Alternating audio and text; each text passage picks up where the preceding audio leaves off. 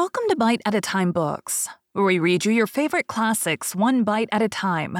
My name is Brie Carlisle, and I love to read, and wanted to share my passion with listeners like you.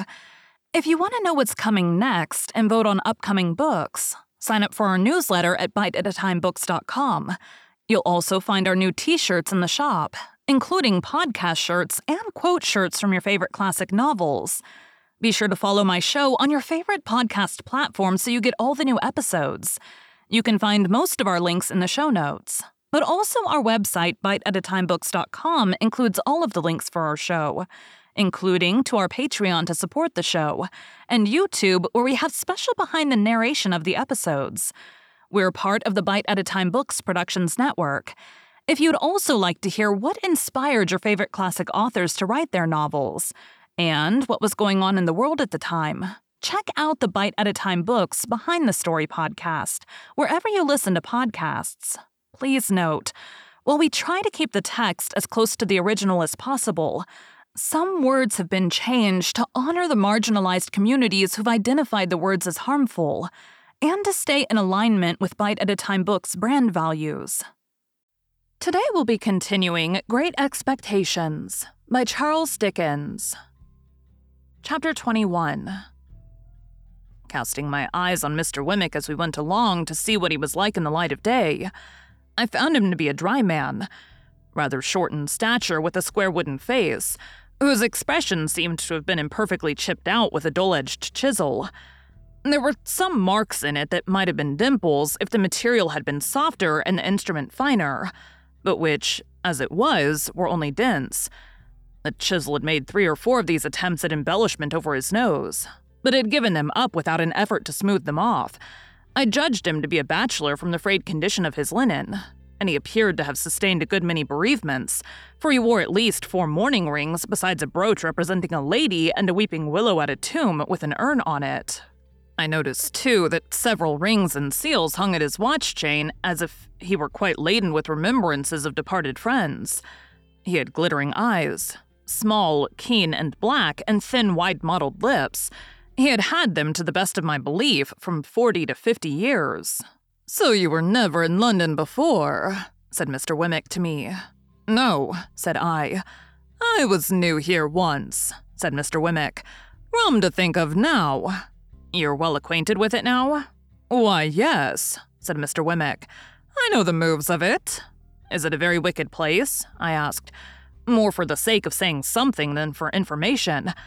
"You may get cheated, robbed, and murdered in London, but there are plenty of people anywhere who'll do that for you." "If there's bad blood between you and them," said I to soften it off a little. "Oh, I don't know about bad blood," returned Mr. Wemmick. "There's not much bad blood about. They'll do it if there's anything to be got by it.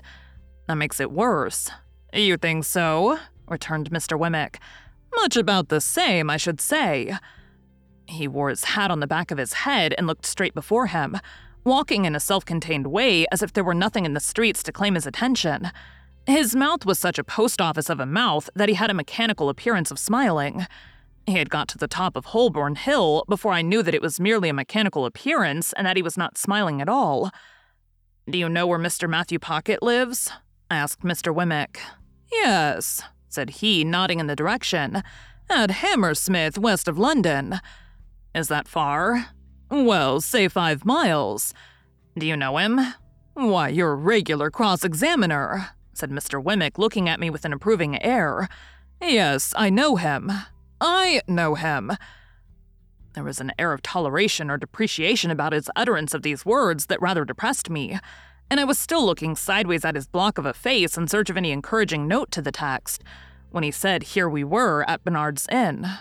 My depression was not alleviated by the announcement, for I had supposed that establishment to be a hotel kept by Mr. Bernard, to which the Blue Boar in our town was a mere public house, whereas I now found Bernard to be a disembodied spirit, or a fiction, and his inn the dingiest collection of shabby buildings ever squeezed together in a rank corner as a club for tomcats. We entered this haven through a wicket gate, and were disgorged by an introductory passage into a melancholy little square that looked to me like a flat burying ground. I thought it had the most dismal trees in it, and the most dismal sparrows, and the most dismal cats, and the most dismal houses in number half a dozen or so that I'd ever seen. I thought the windows of the sets of chambers into which those houses were divided were in every stage of dilapidated blind and curtain, crippled flower pot, cracked glass, dusty decay, and miserable makeshift, while to let glared at me from empty rooms as if no new wretches ever came there, and the vengeance of the soul of Bernard were being slowly appeased by the gradual suicide of the present occupants and their unholy internment under the gravel. A frowsy morning of soot and smoke attired this forlorn creation of Bernard, and it had strewn ashes on its head and was undergoing penance and humiliation as a mere dust-hole. Thus far my sense of sight, while dry rot and wet rot and all the silent rots that rot in neglected roof and cellar, rot of rat and mouse and bug and coaching stables near at hand besides, addressed themselves faintly to my sense of smell and moaned, "Try Bernard's mixture." So imperfect was this realization of the first of my great expectations that I looked in dismay at Mr. Wemmick. "Ah," said he, mistaking me, "the retirement reminds you of the country. So it does me." He led me into a corner and conducted me up a flight of stairs, which appeared to me to be slowly collapsing into sawdust, so that one of those days the upper lodgers would look down at their doors and find themselves without the means of coming down to a set of chambers on the top floor. Mr. Pocket, June, was painted on the door, and there was a label on the letterbox, "Return shortly." "He hardly thought you'd come so soon," Mr. Wemmick explained. "You don't want me any more." "No, thank you," said I. "As I keep the cash," Mr. Wemmick observed, "we shall most likely meet pretty often. Good day." "Good day."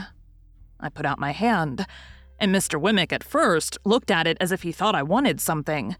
Then he looked at me and said, correcting himself, "To be sure, yes. You're in the habit of shaking hands." I was rather confused, thinking it must be out of the London fashion, but said yes. "I have got so out of it," said Mr. Wemmick, "except at last. Very glad, I'm sure, to make your acquaintance. Good day." When we had shaken hands and he was gone, I opened the staircase window and had nearly beheaded myself, for the lines had rotted away and it came down like the guillotine. Happily, it was so quick that I had not put my head out. After this escape, I was content to take a foggy view of the inn through the windows encrusting dirt, and to stand dolefully looking out, saying to myself that London was decidedly overrated. Mr. Pocket, Jr.'s idea of shortly was not mine, for I had nearly maddened myself with looking out for half an hour and had written my name with my finger several times in the dirt of every pane in the window, before I heard footsteps on the stairs. Gradually, there arose before me the hat, head, neckcloth, waistcoat, trousers, boots of a member of society of about my own standing. He had a paper bag under each arm and a pottle of strawberries in one hand and was out of breath. "Mr. Pip," said he. "Mr. Pocket," said I. "Dear me," he exclaimed. "I'm extremely sorry, but I knew there was a coach from your part of the country at midday, and I thought you would come by that one. The fact is, I've been out on your account. Not that that is any excuse, for I thought coming from the country you might like a little fruit after dinner, and I went to Covent Garden Market to get it good."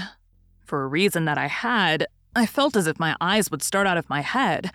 I acknowledged his attention incoherently and began to think this was a dream. "Dear me," said Mr. Pocket, Jr., "this door sticks so." As he was fast making jam of his fruit by wrestling the door while the paper bags were under his arms, I begged him to allow me to hold them. He relinquished them with an agreeable smile, and combated with the door as if it were a wild beast. It yielded so suddenly at last that he staggered back upon me, and I staggered back upon the opposite door, and we both laughed. But still I felt as if my eyes must start out of my head, as if this must be a dream. "Pray come in," said Mr. Pocket, Jr. "Allow me to lead the way. I'm rather bare here, but I hope you'll be able to make out tolerably well till Monday.